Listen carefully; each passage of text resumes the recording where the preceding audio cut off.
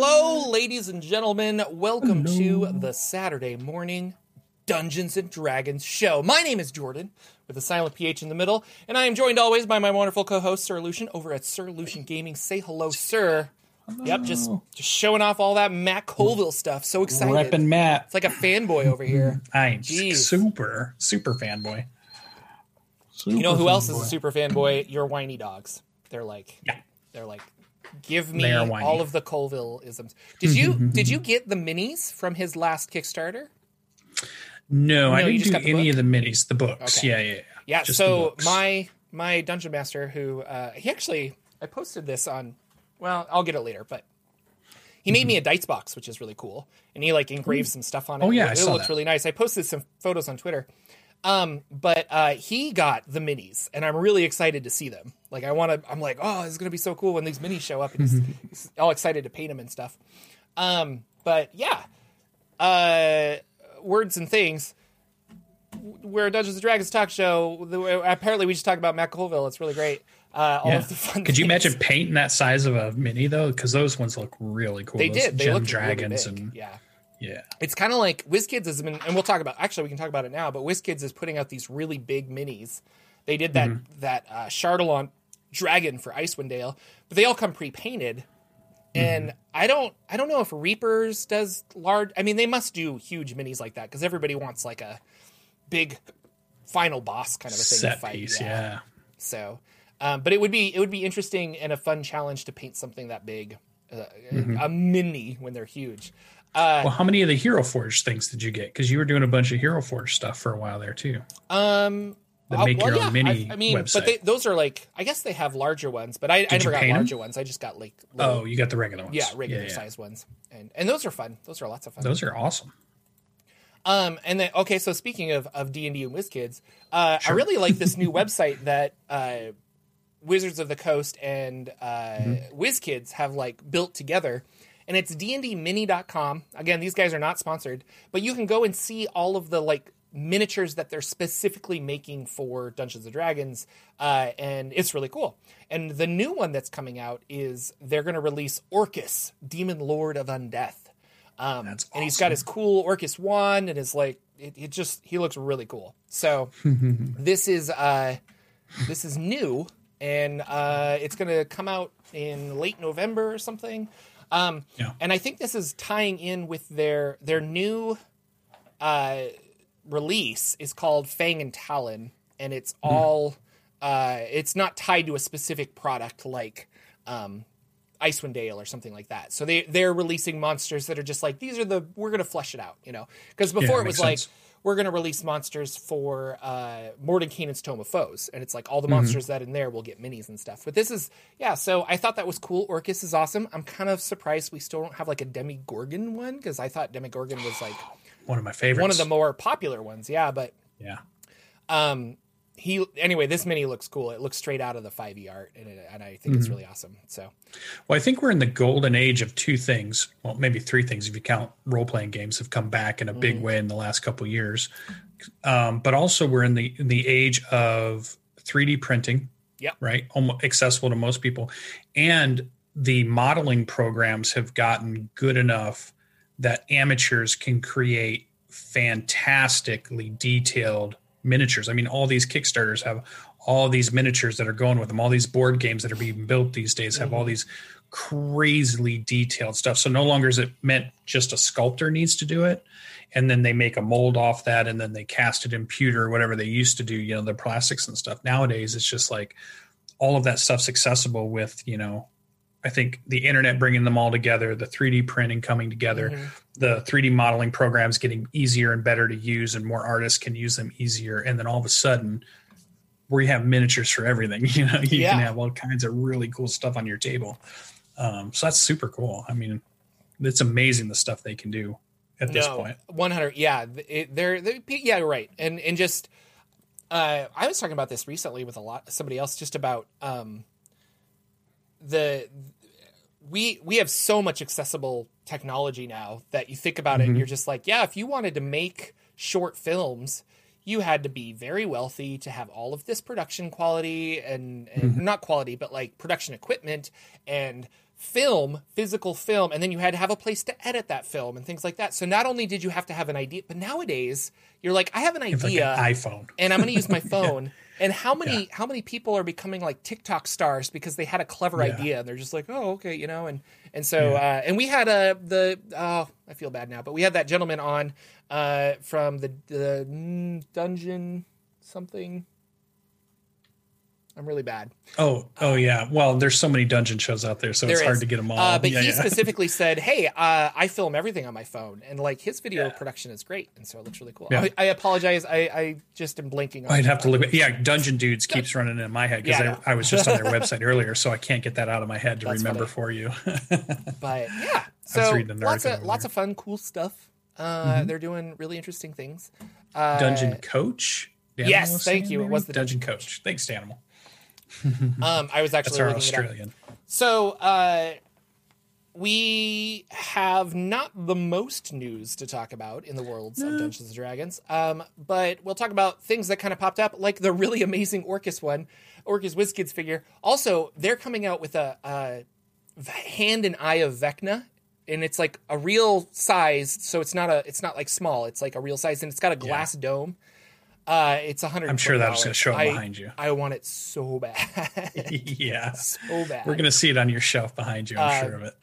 Tasha's has been delayed for certain buyers, and most of those buyers are outside of the U.S., but if you bought Tasha's on Amazon, some people are getting messages that their book might be delayed by a week.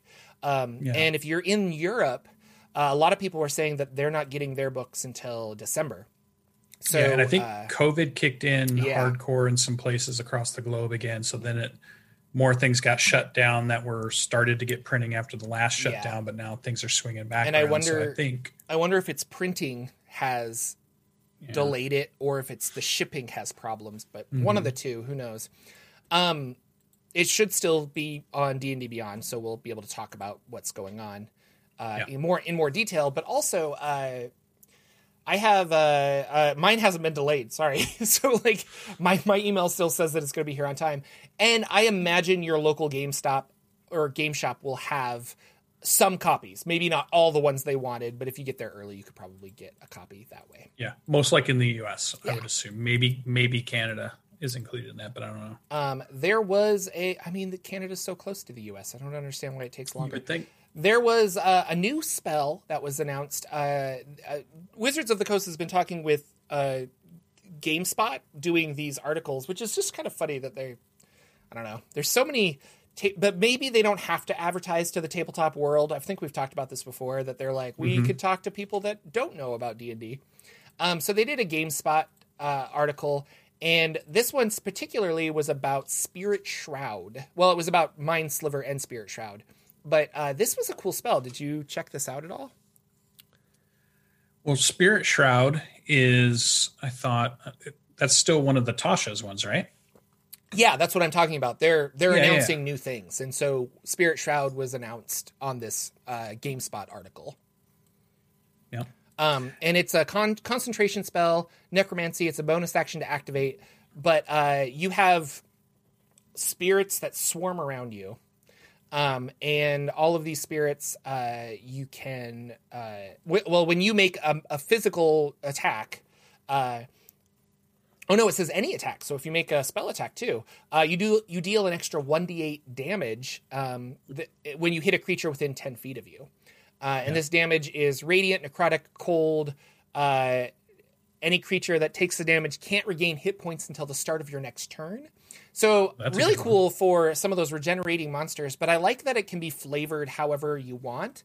So if you are the brooding, evil anti-paladin, you could do this with necrotic damage, or you could do this. But I don't know if it's a paladin spell. I think it's just wizards and warlocks and stuff. But really because powerful. you get one for clerics, right? You get your we always call it the blender in our game. Oh, really? When the cleric uses the Spirit Guardians spell, which is, guardians all around you, and they have to make a save or take damage. But there's also in the barbarian line, I think it's the Path of the Ancients or Path of. Oh yeah, those spirits that fly around. There's a spirit one. There's spirit guardians there, and they do the same thing. Your ancestors show up. Mm-hmm. They're within a 10-foot radius, and as you're hitting, they're adding some damage in it also. So there's like a D roll of some sort, which is pretty cool. So I think or might trigger off a bonus action or something like that. Yeah, it's fun. It's one of those, like, I like the concentration mechanic for 5e because you can't stack certain things.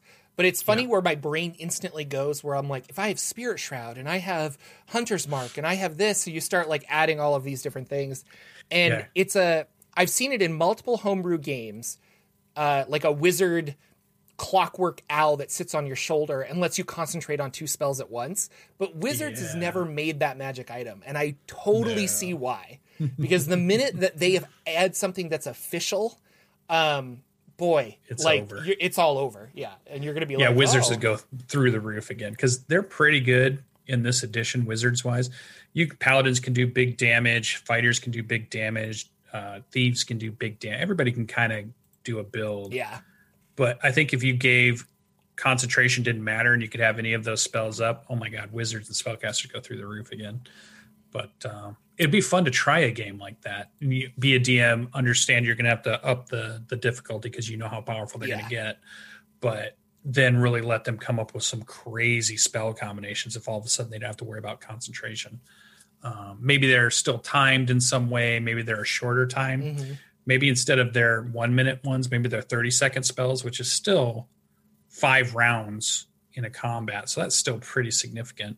And I've been thinking a lot about reward. Blah, blah, blah. Can't talk. Risk reward because I'm working on some Spelljammer rules for 5e. And what I would like to see is, yes, you can concentrate on 2 spells, but instead of making a concentration check at the when you take damage, now you have to make a concentration check after every turn. So like it's because it's so difficult holding these 2 magic at the same time. Yeah. And so like I could do this or I could lose both of them. Like that would, This should have been in Bardic Inspiration, but what if you can attempt the second one. To keep that second one going, you have to lose like 3 hit points a round or 4 hit points a round. Yeah. So it's slowly your health is going down and you have to weigh how long you're going to keep that second one up before you have to shut it off.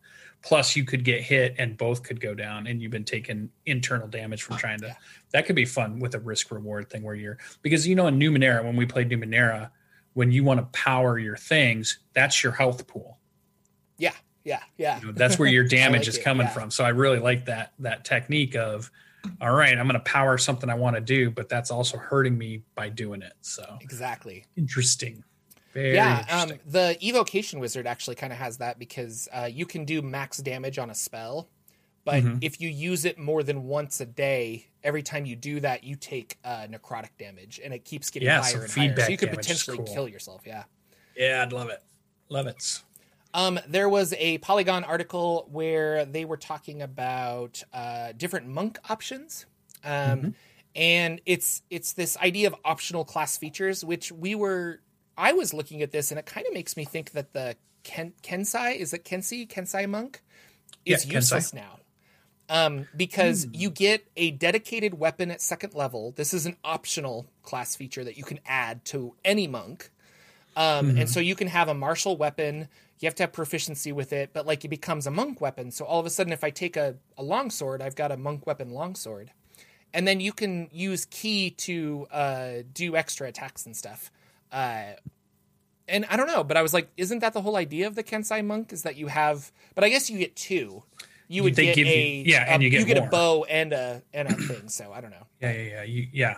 And you get more damage at some point, and your Kensai weapons become monk weapons, for all of that. And they give you proficiency in them instead of you having to pick one you have proficiency with. But I don't know if that's much of a difference. Yeah, that's true. Although it is, because monks don't get martial weapons to start with, do they? They get simple weapons, maybe? They just get simple weapons and short martial swords and stuff, unless you do like a feat or something. But it says here, whenever you finish a short or long rest, you can touch one weapon, focus your key on it, and then count that weapon as a monk weapon until you use this feature again. and it just says simple or martial weapons, which you must be proficient with it, and it must lack the heavy and special properties. Okay, that's what I was looking for, because I'm so like, a little bit, I was like, you don't want to have like a great sword monk, although that would be really cool. But yeah, that'd be super cool. Yeah, polearm monk, a spear. Mulan used a spear, right? Two-handed big weapon. Cool. So I don't know, but I've never played a monk. I had the Shadow Monk, which is really powerful. We have the Drunken Master Monk in my Wildmount game. And yeah, my DM was just, he's like, man, they just stun everything, like that stunning strike, and they get all of their mobility is so in the good mobility. too. They like run crazy. So it's weird, because I think there's like a running joke that monks are bad, but I'm like, I really feel like they're overpowered, but I don't know. I think monks are bad from a DM's point of view. Well, they are frustrating, because it messes your encounter up that you thought you could carefully craft, so it'd be super challenging for them, and then all of a sudden they break that on you. Yeah, but I got to play one in LB's campaign. She was running at her house for a little bit, and I cheated a little bit there. I did a Tabaxi monk, which was so you could climb the walls and do it. Yeah, I was totally breaking the rules. I used it for mobility and just helping my party out. I didn't totally abuse it. Like, I didn't go overboard with it, but even though I know I could, but it was a cool character. I might bring that one back at some point. Too fun. That's a fun one. What else is going on in the world of the internet and D&D? Well, wasn't too much. I did notice that D&D Beyond is ramping up video-wise. I went over to Dungeons & Dragons. They didn't have anything new. They had no lore videos this week. They had just a couple of things on their live shows. They had a couple of dragon talks to just random people from different parts of, whatever the community is. Because they're tapping a lot of different people lately in their last couple months of who they're talking to. Mm-hmm. Sometimes they're artists. Sometimes they're, like, one was a New York Times writer couple weeks ago, so just different people that touch in on D&D because they play D&D at some point, but they have other interesting careers and stuff too. So I didn't see anything there that I thought our crowd would be like ready to jump on, but D&D Beyond definitely had several videos on Tasha stuff that we've all been perusing over, and they kind of give their opinions on the Armor Artificer, the Genie Warlock, which I know you love and probably will play at some point. I do like it. Way of the Ascendant Dragon. We were just talking about monks, which I think was cool. And one I'm still interested in is the Drake Warden. Yeah. I'm still thinking that's high on my list to play at some point if I can get into another campaign. So if you want to watch kind of, the D&D Beyond crew, which is Todd Kenrick, Adam, and Ken, and they're talking about their different stuff. And I think Lauren's on there quite a bit. Yeah. Lauren's on there quite a bit. So they're talking about stuff. And they had one for sidekicks. So they had one for the classes and then one for the sidekicks. So to get just more information on sidekicks. Which I'm excited because we're using sidekick rules. We've got a nice Kenku expert in ours who's been turning into a pretty fun character. Danimal, our DM, loves to he's using pop culture snippets to communicate with the party, so he's just using just this random stuff that comes from movie lines, and that's the only way this character interacts with us verbally. Oh man. And he does voices and all kinds of cool stuff, but he's fun in the game. He's fun as a companion moving around. It's been fun to add just a little bit of that flavor to the character. I don't think it's overpowered anything. It hasn't some of our other characters are probably more overpowered than that. So it's been fun. I could see how if you had somebody that was newer to the game and you gave them a sidekick to just ease them into the number of options and the number of things they might choose to do during a turn, because it's really just like a DM stat block that you're using, which is kind of more consumable, I think, for a new person than the big giant character sheet. Okay, hey, I talked to you into playing D&D for the first time. Here's your 3-page character sheet with your bio and all your stuff on it. Here's your spell pages. Here's your, it can get a little overwhelming for somebody pretty new, I think. So, yeah, I like the idea of, especially if you're doing a show, like you're streaming a D&D show or something like that, and you're like, hey, I want to have this guest come on, but how do I fit it in? And they don't know any, and you roll up a 7th level character and they're just like, I don't know. Sidekicks is really great because I'm like, just play this. And I was thinking about it because I did that with the Hype Goblin. She was on Rod of 7 Parts. And I just gave her a succubus. I'm like, you're a succubus. Here's your stat. And I just gave her Here's the some monster. cool And I stuff was to like, play with. Yeah. you can do whatever the monster can do. And she was like, oh, that's cool. And so, it was fun. But it's cool the stat block lays it out too, because you usually have like 2 or 3 signature things you can do. They explain them pretty well and pretty succinctly. So if you just hand that to somebody, there's not a lot for you to go, oh, okay, I think I understand what's going on. Yeah. I could jump right into the game. It's not too bad. Yeah, that Drake ward, and it looks like they're trying to fix the Ranger, because it's kind of what you can do with the Drake Warden. It looks like the Beastmaster Ranger has an optional class. Or to say, I think what they're fixing is the pet version of the Ranger. Yes, that's what I meant. I think they're trying to fix their pet mechanics, which I think they have realized at this point. Because I think everybody says it's the Ranger that was bad, but really what we're talking about, it's the pet mechanics that have been bad. And now we're getting better pet mechanics. I think that's a more... And I love it because I like playing pets, and I want to play more pets in my games. Yeah. Having a cool dragon next to you in the game. Could you imagine if that was your wizard had a cool, I don't know, you got to ride a nightmare with you and fought with you, or something, that really jumps into your theme of your character. You have a Pegasus, or you have a griffin mount, or you have a dragon mount, or you have any of these cool things. 7, the Warforged Eldritch Knight, actually has a nightmare mount, and it's really exciting. I fly around. Doesn't that add like cool flavor to the whole? I didn't know this, but nightmares can fly, and so I'm like, oh my gosh, I've got like 80 feet of flight with this fire horse. It's amazing. Yeah. So I took those the are the kind mounted of stories feat you want to tell. and I get like advantage. Yeah. Oh, so fun. I miss that character. Tell me your Warforged then took his head off and rode his nightmare around. I haven't. Yeah. I haven't done that, but Ask your DM if you could throw your head at people for damage too. I think that's something we need to talk about soon. That would have been the greatest. Ichabod. So that's all we had. We didn't have a lot of videos, but you can go check out some stuff on D&D Beyond. It'll be fun when it comes out. The one Kickstarter I showed, I saw Elise was advertising it this morning on Twitterverse there. And it's Incredible Creatures, 100 creatures inspired for 5th edition on the art first. So I think what they did is they created the art first with no... And then they were like, how do we artists and said, now like how do we create this cool, then we give it stats, or then we give it something. So that was the way I interpreted it. The Kickstarter just kicked off, I believe, today or yesterday or something like that. So it's in its early days. Mm-hmm. You might go check that out. And I know Elise is tweeting on it, and I retweeted it if you want to find it. The link's out there on cool. It. Yeah. So very cool. Yeah, so that was kind of news. I'll throw that in the chat. In 10 days away, we get Tasha's book. For those of us that can get it in 10 days, it's on the 17th. So we're on the 7th today. I haven't heard when D&D Beyond gets it. I assume they don't get it any earlier. So I assume it's the 17th. Yeah.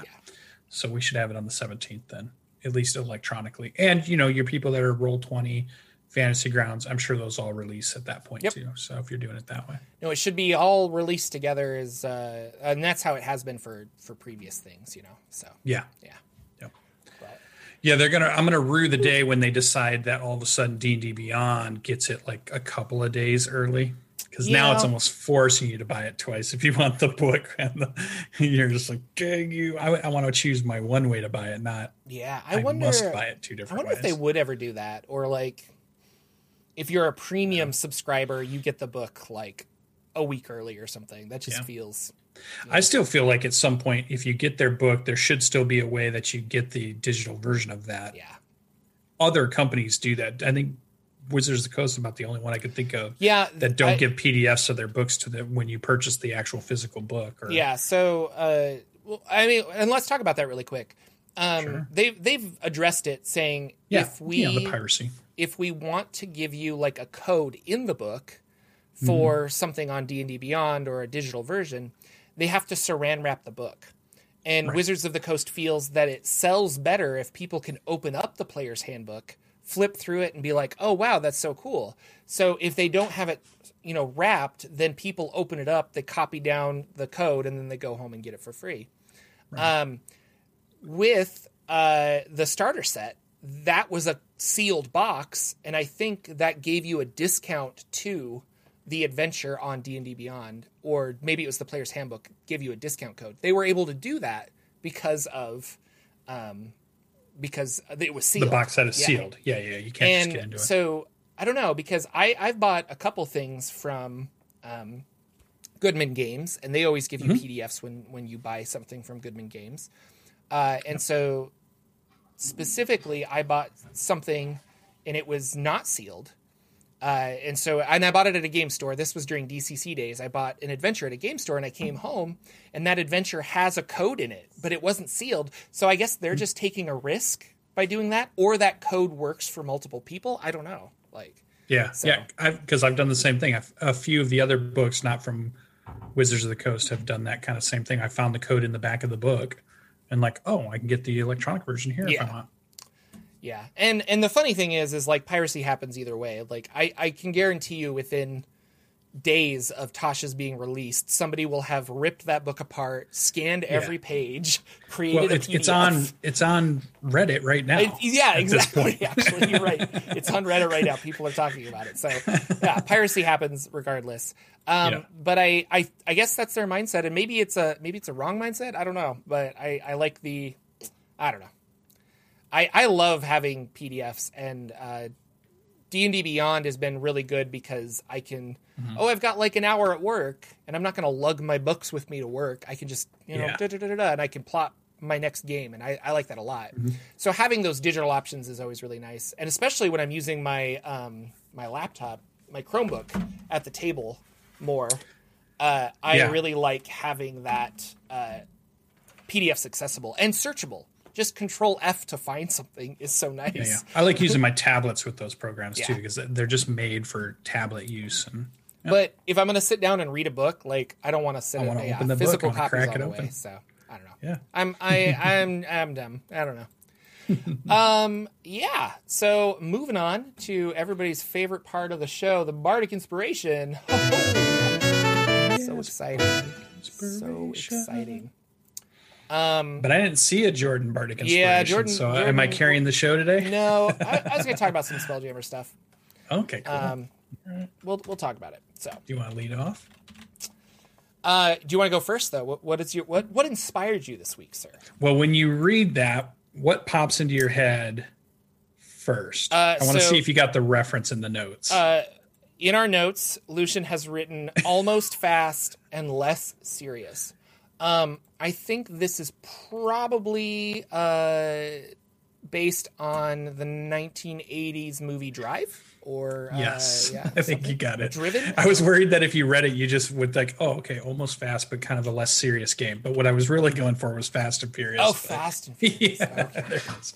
Yeah. So I had this idea of, and I think you might like this. I think this might get your brain going. Of a fun comedic style game, very similar to an AC Inc. game. If you watch the AC Inc. lives, or you watched how C Team kind of runs their stuff, lots of humor in it, lots of references to pop culture and stuff. So really fun, because I felt like over the last week, or maybe even over the last month, the world's been heavy enough that if you have a heavy game also, are you really getting your escapism?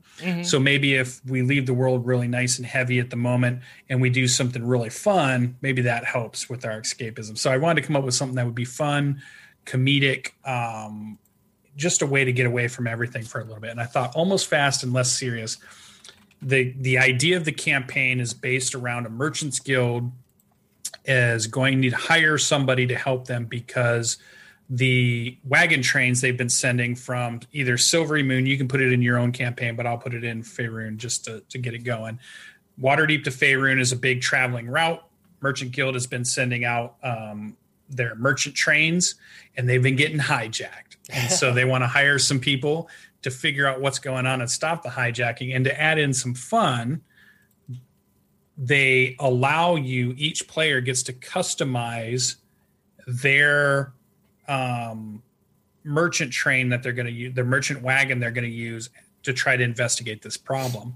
So you can have, you can add modifications to your wagon. So things that might make it quicker, but it's only in a straight line, things that might make it easier to jump over something, maybe something that disguises it as something else. Maybe you can add some mods that allow you to turn better or maneuver better. And what I liked about this from a DM standpoint and then a player standpoint that I think you could get a lot of buy-in in is from a DM standpoint, you can come up with a lot of fun mechanics about chasing, having battles with fast moving vehicles, how you're going to set up traps and things. And, so you can come up with a lot of cool stuff. How is weather going to handle this? How is the roads going to handle it? What kind of, are you going to use skill checks to do things? Are you going to use other skills that they can have or other ways to try to decide what's going on? So that's really fun for a dungeon master to come up with those kind of cool things that you don't get in a normal game. And from the players, once you tell them they get to customize their wagon in certain ways, that seems really cool to me too. Just the idea of how they're going to describe the souped up traveling, whatever it is, to do this. And then you still have, then as a dungeon master, you get to come up with what's the actual heist that's happening. What are they going to actually encounter? So if you go based off the movie, remember the movie was a big truck that would move in. The cars would come and surround it. While moving, they would rope across, get to the truck, steal what they needed, and then get off of the truck and then leave again in their cars. And it was all supposed to happen while it was moving. It wasn't as not dramatic as stopping it and doing it, right? It was all on the move. So I think if you keep that in mind, you want to keep the thing moving.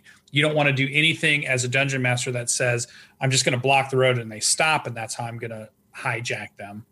Everything's about while they're moving, I'm going to hijack them. So what do? Do you do an airship that maybe comes in and grabs it? Do you do something that comes up from the ground, like that's using like being pulled by bullets or something, or being pulled by, crazy worms that are the big banded worms that are making tunnels, and then they pop up and they grab it and then they move back down, and then all of a sudden you're chasing them in the tunnels. Is it an aerial kind of thing that's happening, or is it just like your goblin? It kind of reminded me too of like how your goblins made something that looked like or your kobolds made something that looked like a dragon, their tank that looked like a dragon. What if it was this cool big, Mad Max semi truck of goblin creation or kobold creation, and it has big arms that pick it up and put it on, and then it speeds off and it tries to do something, and there's a whole bunch of things going on. So I thought it would give a huge amount of creativity to come up with, not only from the dungeon master side of it, but also from the player side of it, of what they were going to do to counter this and what could happen. So for me, keep it funny, keep it lots of references to pop culture, almost fast, less serious, is fast and furious for your group. Where's your mind going? Yeah, I was just thinking if you did, if you just put it on a map, like if I had my grid out and you just, here's the semi truck that you want to steal, you guys are driving around it. And then I was like, it'd be interesting is if that was stationary, because in our minds we're traveling, 80 miles an hour down a road or something. Right. But then you as the dungeon master are like, oh, here's a tree. And so you're moving prop pieces down that they have to avoid. And then every round you're like, it's getting closer because you guys are moving. So you're actually pulling debris and stuff. And that would be fun.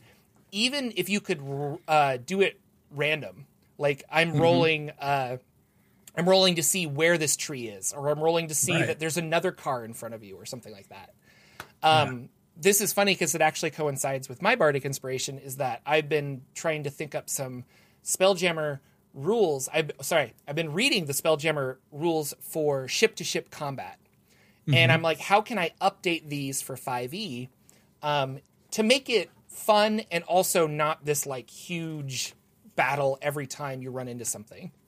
And I started reading the Appendix B for Infernal War Machines in Baldur's Gate Descent into Avernus. Yeah, they had some good stuff. You should also read that too. Yeah, it sounds like you have. Yeah. And there's all sorts of really interesting things about how the ships collide and repairing certain things and stuff like that. So that's what I've been reading lately. And I took the idea of the Infernal War Machines, and I'm like, if you just translate that to a ship, how does that work and things like that. And so in Spelljammer, everything's very like, well, I can move this amount and I can do this and this and this, but I think you need that risk reward. This is kind of going back to what I was talking about. So if you're in the helm of the Spelljammer, and let's say the ship's movement is 3 hexes, so I can turn once and move 2, or I can move 3 in a straight line, kind of a thing. I liked the idea of like, what if you burn a spell slot like into the ship to get extra movement? But where's the risk? And so I was thinking about it, and there's a critical hit chart within Spelljammer that if bad things happen to your ship, or if the enemy gets a critical hit, you roll on this to see like, oh, what extra thing happens, you know? And in this instance, I was like, what you should do is, if whenever I, juice my machine with my magical powers, let's say I put a level 1 spell slot into it to go 1 square further, then I roll on a d20. If it's a 1, then I get a critical hit, and I have to roll on the critical hit table. Like you take extra damage or something. Like it was stressful on you. Or like, and I just keep thinking like, okay, we're gonna push it into overdrive, and then you have the engineer Scotty. It's like, I can't give it anymore, and like fires happening, and the Star Trek console sparks, and your poor Henson's down. But if I wanted to go even farther, let's say I put a level 5 spell slot into it. Well, now I can move 5 squares, but on that d20, if I roll a 1, a 2, a 3, a 4, or a 5, then you get the critical hit. So like, if I really need to get away, I can like push it, and I can get away if I'm trying to escape, or I can try and catch this enemy. But I could also, you have a higher percentage chance of getting that critical failure. So I don't know. I thought that was a fun idea, and I've kind of fine-tuning this with actual mechanics of fighting in space, and then I want to do like a rules light one, more of like a skill challenge. So it's like, instead of having an all-out combat, could we just do a quick skill challenge to get to the crux of what you want to do with this, like an asteroid. Going back to your idea of your mat is there and things are flying by. Yeah. I think every round you would roll a set of dice, and each of the things would change position based on the dice rolls. So, at once they're in the middle and you guys are on the outside. Round 2, the way the rolls happen, now you're in the middle and they're on the outside, and this one's over here. And so you just keep changing the position of these things based off of dice rolls and randomness and things that are moving along. And you explain it by rocks and trees are coming in and stuff. And I think it'd be really cool, because all of a sudden your players are having to readjust their plan based on everything keeps moving on them. Everything's flying. And I also like the idea, like we were just off air, we were talking a little bit about the Mandalorian episode we had just watched. Is that a TV show? I don't know. I'm kidding. I haven't heard it. We should do a Sunday morning Mandalorian show. We should do. But not to spoil it for anybody that hasn't seen it, but there's a something relevant to what you were just talking about, was spaceships following each other, right? So take that sequence that we just watched and think, how do I make that happen in my D&D game? Yeah. That crazy, cool, the way the ships moved, the way things were damaged, the way things were trying to follow each other, the way things getting in the way, all that stuff that was happening. I was like, oh, that would be great if that happened in one of our D&D sessions when we have a Spelljammer ship or something, or I just like the idea of that. Yeah. So I was trying to get away less from, and right now, I guess that's why I've been focusing just on movement. And so the next step to tackle and kind of play test with, and this sounds weird, but I'm play testing it with myself, where I'm just kind of like, here's 2 ships and I'm rolling dice and attacking each other. And I'm kind of seeing like, is this fun? Is this working? And so far I like the mechanic of movement. Now we got to throw in the attacks and see where that comes in. So, but very cool. Anyway, so it's kind of a light Bardic inspiration, but I thought that was interesting that it's kind of similar. So When I thought just something fun, and you could name your character. One character could be Grom, and the other one could be, you could just, instead of Dom, and you could have, you could go all fun. You could just like they put a lot of humor in it. So. Yeah. Instead of Vin Diesel, you're like Ben Diesel or something like that. Yeah, Yeah, and even they added more and more humor. Like when they started bringing The Rock in as one of the characters, and they brought in Jason Statham. Yeah, I think it's Statham. They started adding a lot more humor in it because of the way they interacted and talked with each other, and you could do all the funny cliche lines that they have in there. It's like, we're family. So you could do the Dom voice the whole time and it'd be funny. You could have a barbecue scene, and you could, and then you could have the big fight over, we can't keep doing this anymore, man. when some random NPC of the family dies or whatever, we lost John, man. It's harsh. So I just thought it'd be super fun. Or you could go more Mad Max with it if you wanted to. So you could go crazy. You got some guy playing guitar up on top of a flaming supercar that's doing crazy stuff. And there's people using pole vaults to move. I mean, you could go, there's a lot of car chase material to grab from, or spaceship chase, or train. Dan will put in there, I got Snowpiercer in the mind now. You could do the traveling train, and they're fighting through the train. Train to Busan, Snowpiercer, all that stuff you could try to do too. So, and I think that would be a lot of fun to have in a D&D campaign. Just something's moving fast, tight quarters. There's lots of stuff going on. Maybe you're getting bumped around a lot, so you're having to change positions a lot. That's the thing I think would really make it work, is if positions were getting changed randomly, either from bumps and things happening and things remaneuvering. So at each turn, it almost feels like this fresh turn of, oh my God, I can't do the thing I was going to do because now things have changed. And now I got to do this other thing or come up with something new to do. So I think and this works for so many things. Like if you're not even like that chase scene, but you're talking about a train, all those movies where they're fighting on top of the train. And then like the tree branch comes and they have to jump over it and stuff. Like that would be fun. And so maybe at initiative count 20, you roll and there's a 60% chance that something's coming at you, but they don't know, and then people need to jump. Do you need to jump? Try to do something. Do you need to do this? Yeah. Did you make a dexterity save? Like, somebody gets hit and left back on the tracks. So very cool. Or at least they're 2 cars back and they got to make their way back up or something, and keep it very fun. Or the Matrix was that way. They're fighting on a highway on the top of semi trucks, and people riding motorcycles by, and just you could do everything with it. I think it'd be really fun. So yeah, I'm a big fan of movie references in games, especially, or just references. If you know your players are a fan of this, it's a lot of fun for them to just be like, okay, I'll buy into your silly narrative, and because I always heard about the stories of, there was a guy that really loved World of Warcraft, and he took a lot of those boss monsters and put them in his D&D game, and all of his World of Warcraft friends were like, "This is hilarious!" And so it's fun. So it's good times. You killed Arthas. Oh my gosh! We occasionally play D&D, and we talk about our games. Sometimes. Lucian, are you playing any D&D recently? I'm deep into the Dungeon of the Mad Mage, although I'm really not. Cause I was like, aren't you on level 3? Yeah, I'm not even a quarter way 27 level dungeon or something crazy. Level 3. It is a level I still don't believe is too much of a spoiler, because you find out about it or you hear about it that Skullport is somewhere here. Some found it, but we've at least found water, so that might take us to where we're going to do. It's been a fun level because it's been a level that has been filled with, without spoiling, factions. There's lots of factions of things going on. And I can tell in the book when they wrote it that they didn't just want to have this creature sits in this room and just kind of waits around for people.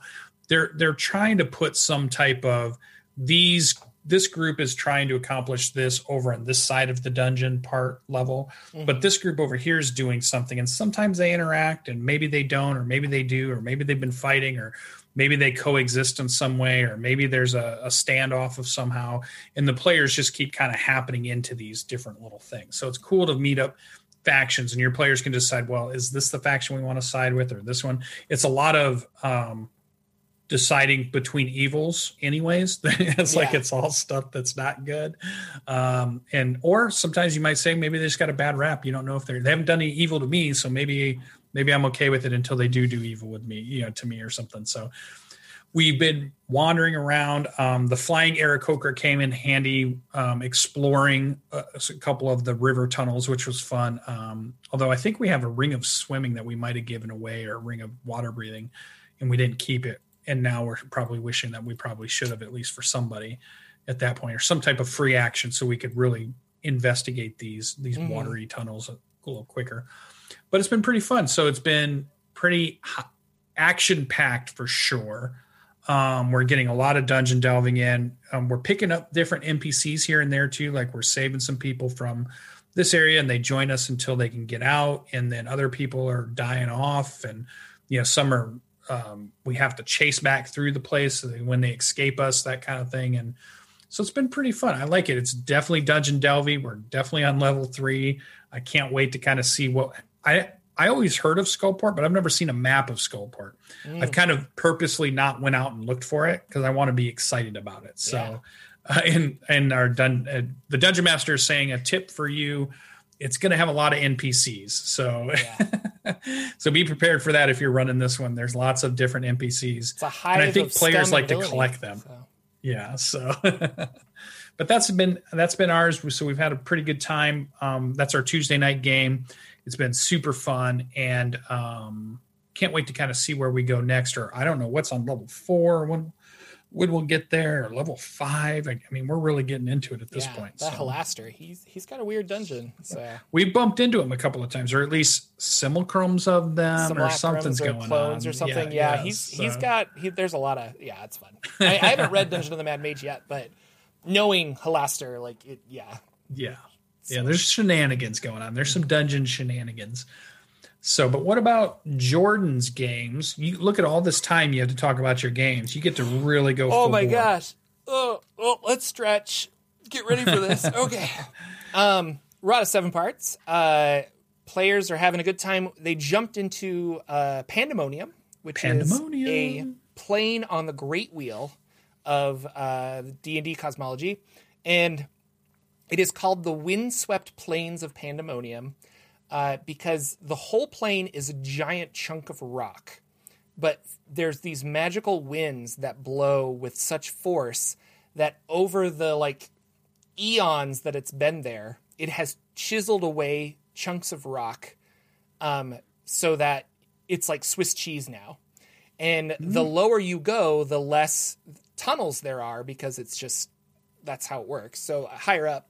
Anyway, and my players are there because they have to encounter they're looking for the final rod fragment, and the big baddie of the module is Miska the wolf spider. And Miska has the last fragment either embedded in him or just sealed up with him in some way. And so they have to go and get this rod fragment and figure out what to do with it. No chance of just stealing it. We don't know. But Miska is imprisoned in Pandemonium in a plane or in a cocoon of law is what the book says. And it kind of lets you interpret that as you wish. But it's this lawful magical prison that he's in. And anyway, so I researched Pandemonium a bunch. The river Styx flows through it, so that's kind of interesting. And certain spells don't work, like the wish spell doesn't work in Pandemonium. Any fire-based magic gets blown away and doesn't happen. There are things that are specific to Pandemonium. Any fog cloud or cloud kill gets blown away immediately, so those spells don't work. Wow. And so I wrote up a bunch of these things for 2nd edition. I was like, okay, this is how 2nd edition handles Pandemonium, and then I updated it. And there's a madness factor because you are just constantly hearing wind and you can't really hear your other players or your teammates. Now we've gotten around that by they are casting a telepathy spells that they can talk to each other, and they just cast that every hour or so. It's a ritual spell. So they can talk to each other, and that's fine. But yeah, it's kind of spooky and weird. So I have a couple of madness tables that I took from the Dungeon Master's Guide, and basically at the start of the day, I'm going to have them make a wisdom saving throw, and then if they ever roll a natural 1, I have them make another wisdom saving throw to see if they get an extra layer of madness. And these layers will kind of stack up until bad things start happening, and so they want to find shelter and get a way to recuperate that. Currently, they're looking for a city. It's the only town city in Pandemonium, and it's called the Madhouse. And it's a weird, bizarre, a marketplace, because Pandemonium doesn't have anything to sell. And so basically people that come here will sell things and buy things. And so they're just kind of like a weird trading post. almost. And that'll be fun. I've got a bunch of NPCs, and they see that off in the distance. We left on Wednesday where they have to get over the River Styx, and they have to figure out what's going on there. They met an interesting little, I believe it's called a Darrow. It's kind of like a dark gnome, and I used a Darrow. I found a really cool Darrow that I like, and I used him. And he is wind crazy because he's got the wind madness. And so he was doing all kinds of things. He ended up leaving them a luck blade, which is a blade that can cast the wish spell.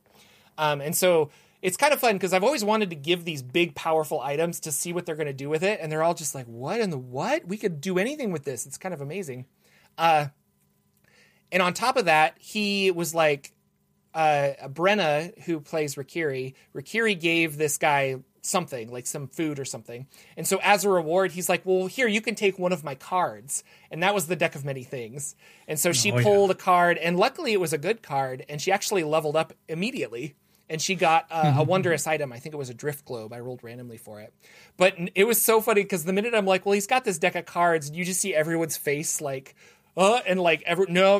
And the veteran players like, Brenna's played D&D before, but I think Ted and LB and Lex have played a lot of D&D in the past. And so all of them were just immediately like, nope, not touching it. And I'm like, are you sure you don't want a card? And they're, nope.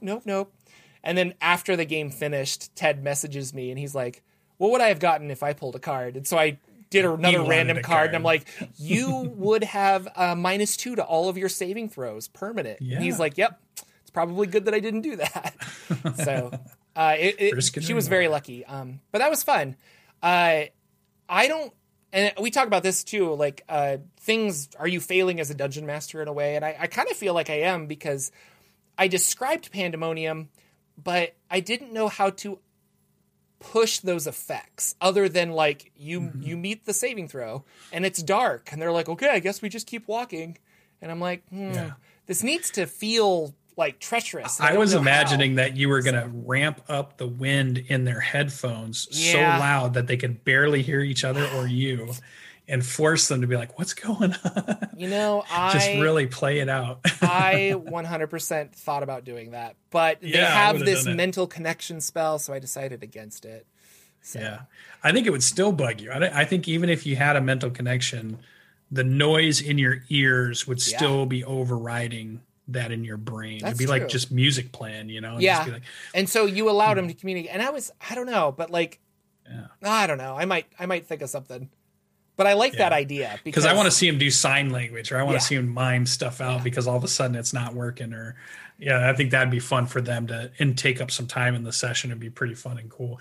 But I was wondering, like when you first said that, like in my mind, I was like, all right, Jordan, give us exactly what you wrote down or what you said when they step into the plains of Pandemonium, because that's hard to visualize. And as a dungeon master, this is your chance to step in and really evocatively describe, I would, if I'm prepping that session, that piece, the first step onto the plane, would be the thing I would worry about the most, because I'd want to get it right. And I'd be writing. I'd have to script it, because there's no way I'd want to just leave it to me thinking about it. But I'd really want to craft that opening scene. That would be the one time I'd feel a little bit like Mercer, where a lot of times when you walk into the scene in his games, he's got a very evocative description of how that scene's going to start. Could go crazy after that. Players could be doing all kinds of crazy stuff, but he's always got that setup of, all right, you're entering the cavern and you hear the leaking water and you see that this and that and all this has a really good start to it. So I'd want to nail that. I'd spend all week trying to figure out how I was going to nail them walking into Pandemonium. So that's got to be a little pressure on the dungeon master, I think, to get that right. It's weird. I mean, if your players wind up in the abyss and you want it to be like, there's a reason nobody goes here. Like, how do you? I don't know. You can describe it all day, but I feel like there needs to be real life. Like you're shining hair dryers on them. Something. Yeah, I don't know. Like, and if I was playing at the table, I probably would put like some creepy music on or something, because we always listen to music, but I can't do that when I'm streaming because of royalties and things like that. But I could do wind stuff. So I don't know, maybe I'll add that to the podcast or something. I'm not sure. Yeah. And I wonder if you could do it to where the audio that's going to the streamers aren't hearing that, Yeah. but it's your players that are hearing it through Discord if they're talking to each other through Discord or something, and they're hearing it. And it just makes it a little tougher on them to really bring that home, you know? Yeah. I don't know. It'd be interesting. I don't know. Maybe they wouldn't like it. Maybe you wouldn't want to do it for the whole session. Right. Maybe enough that they get the point. Like enough that like, oh my God, okay, this sucks. We want to get out of here. Because nobody wants to stay in Pandemonium. Mm-hmm. That is not a plane you want to hang out in for very long as a human or a typical adventurer. Yeah. I would think. Yeah, it's spooky. Very cool. And then I'm playing my Wildmount game. We're playing again tonight. I think we're coming towards the end of what the DM. Well, I feel like there's a wrap up, right? Because you guys are already talking about what the game is after that, right? Yeah, he's got a whole other world that he's building right now. It's really cool. And so this is getting wrapped up. I'm not sure if we have like, I don't know, a month left or 2 months or something, but it's fun. So yeah, we kind of jumped in and were infiltrating an area. They were evil cultists that were like sacrificing priests of cord to a demonic plant, and we were like, well, that's not okay. And so a fight ensued, and we had a good time with the fight. And then Seymour, I got to use a new spell that I took when I leveled up called Steel Wind Strike. And this is a really fun spell for wizards, and I think other classes can get it too. But you have to have one of the casting components is some kind of material weapon, like a dagger or something. And then you disappear, and you can attack up to 5 creatures in a 30-foot radius around you. And every time you attack them, you have to do a spell attack to see if you hit. So it's like an area of effect, but you have to individual hits on each of those. It does. Let me look it up. 6d10 force damage. Ooh, that's a good one. And when we did this, I took this spell and I'm like, man, I want to crit on this spell so bad. It would be so much fun. And then the first monster, I did a crit. So that's 12d6 or 12d10 force damage. And it was fun. So I think I attacked 3 creatures because that's all that was in range. But everyone at the table was like, what spell is that? I've never even heard of that spell. Where is that? I was like, it's in Xanathar's, guys. It's just like a regular spell. Xanathar. That's a good one. It's a really good spell. That's an anime spell. Yeah, and it was funny because I was like, I'm like Nightcrawler, and I just disappeared. I pop up and I like poke, and then I leave. And my character's a blue tiefling, so they're like, oh, that fits perfectly. Oh, so you were yelling Bamf each time you did it then, for there was sure. a bunch of, there was a lot of X-Men jokes and stuff. It was fun. But so I got to use that really cool spell, and that was fun, and I liked that. And we left with more baddies kind of running in, like a more powerful guy. So I assume we're going to have to fight him tonight. We'll see what's going on. So... And then I think they're going to wait until Tasha's is out. I'm not sure if I'll be able to join this new campaign, mostly because just time. And I can really do I can run one game and I can play in one, but I can't. Now that I have got the baby and stuff, there's just too much responsibility to try and do more than that. So I might not. If I'm still going to do online games, I don't know if I'll be able to play in this one, but we'll see. We shall see. Well, wait, what about, we got to be getting close to the end of Rod of 7 Parts. That is also ending. But we've been talking with them, and I don't know if they want to continue or if maybe Lex or Ted wants to run something. I'm not really sure. But yeah, because they all love the characters, and originally I said we'd be done around this time. But it's one of those things where you commit to that and you're like, okay, cool. But now but we really like playing with each other. We'd like to keep going. I like Josh. Something be fun. Yeah. So we'll see. All right. But yeah, that is my life. That's our show. Game. Wrap us up, man. That's our show. Well, thank you so much for watching, liking, and subscribing. Thanks. Tell you what I'm going to try and do in the next week. I want to make some emojis for our channel for the Saturday morning D&D show. You can leave a comment in this video, or you can email me at Jordan with a PH in the middle @gmail.com, Do you want our faces? Like, what would be a fun emoji to have on this channel? So I'm trying to think of classic? Like what is just some funny emojis, because I could do easy ones like the D&D ampersand or our show logo, but I want something that might be like, oh no, something that speaks Saturday morning Dungeons and Dragons. Probably show. need that now that I think about it, we need a Dungeon Crawl Classics like beer stein or something. I was just gonna say, for take your drink, and Dan will take your drink. So anytime I say DCC I mention Dungeon Crawl Classics, you can use that emoji. So that'd be funny. But like faces. Somebody says our faces in a D20, says BK Dan. So we could definitely do that. Yeah, that could be good. Yeah, drink, says Danimal. So if you guys have cool ideas, I'm gonna check this video throughout the week for comments, and then I will be making some emojis because I know how to make them. We need an emoji Demogorgon because I don't think anybody has that. That would be cool. Coffee cup with a D20. I like it.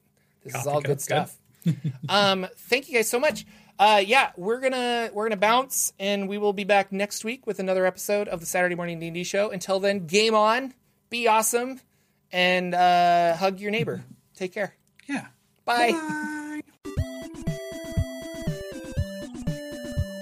Our intro and outro music is 8-Bit March by Twin Musicom, licensed under Creative Commons. Check out their website at www.twinmusicom.org.